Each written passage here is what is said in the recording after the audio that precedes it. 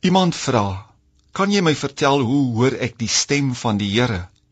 My antwoord, jy raak iets aan wat nie so maklik in 'n paar sinne geantwoord kan word nie. Mense skryf boeke daaroor en dan voel 'n mens nog steeds ongemaklik omdat dit nie so maklik is nie. Ek wil liewer praat van die leiding van die Heilige Gees.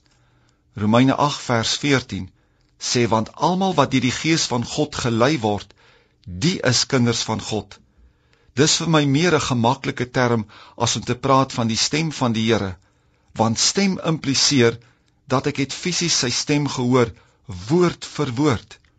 Ek waarsku eintlik mense wat so te koop loop met, die Here het vir my gesê. In die meeste gevalle, ek hoop so, ervaar hulle bloot die leiding van die Heilige Gees en het hulle nie 'n stem gehoor nie. In my hele lewe het die Here nog net 2 keer hoorbaar met my gepraat.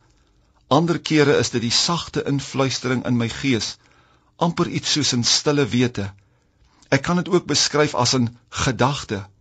'n Mooi vers in die verband is waar Lukas vertel hoe dit gekom het dat hy die evangelie van Lukas geskryf het.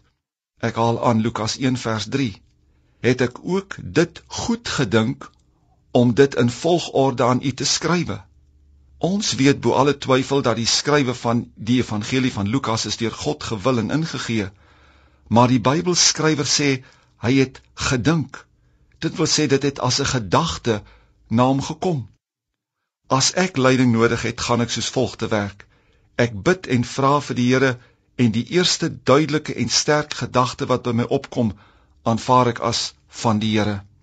Die stem van die Here is ook nie kits nie. Dit neem tyd om die leiding of die stem van die Heilige Gees te leer ken. God praat nie iets anders as wat sy woord sê nie.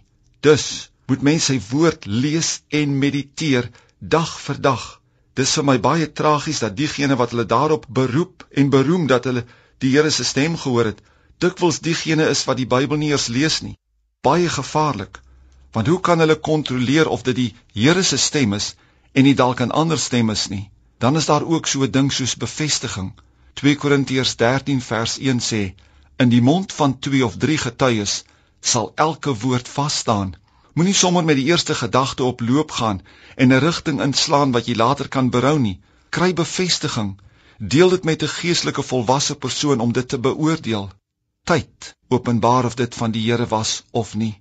As jy nadat 'n tyd verloop het bo alle twyfel weet, dit was die Here se leiding, dink dan terug hoe jy dit ontvang het en jy verstaan ietsie meer oor die leiding van die Heilige Gees en die stem van die Here in jou lewe.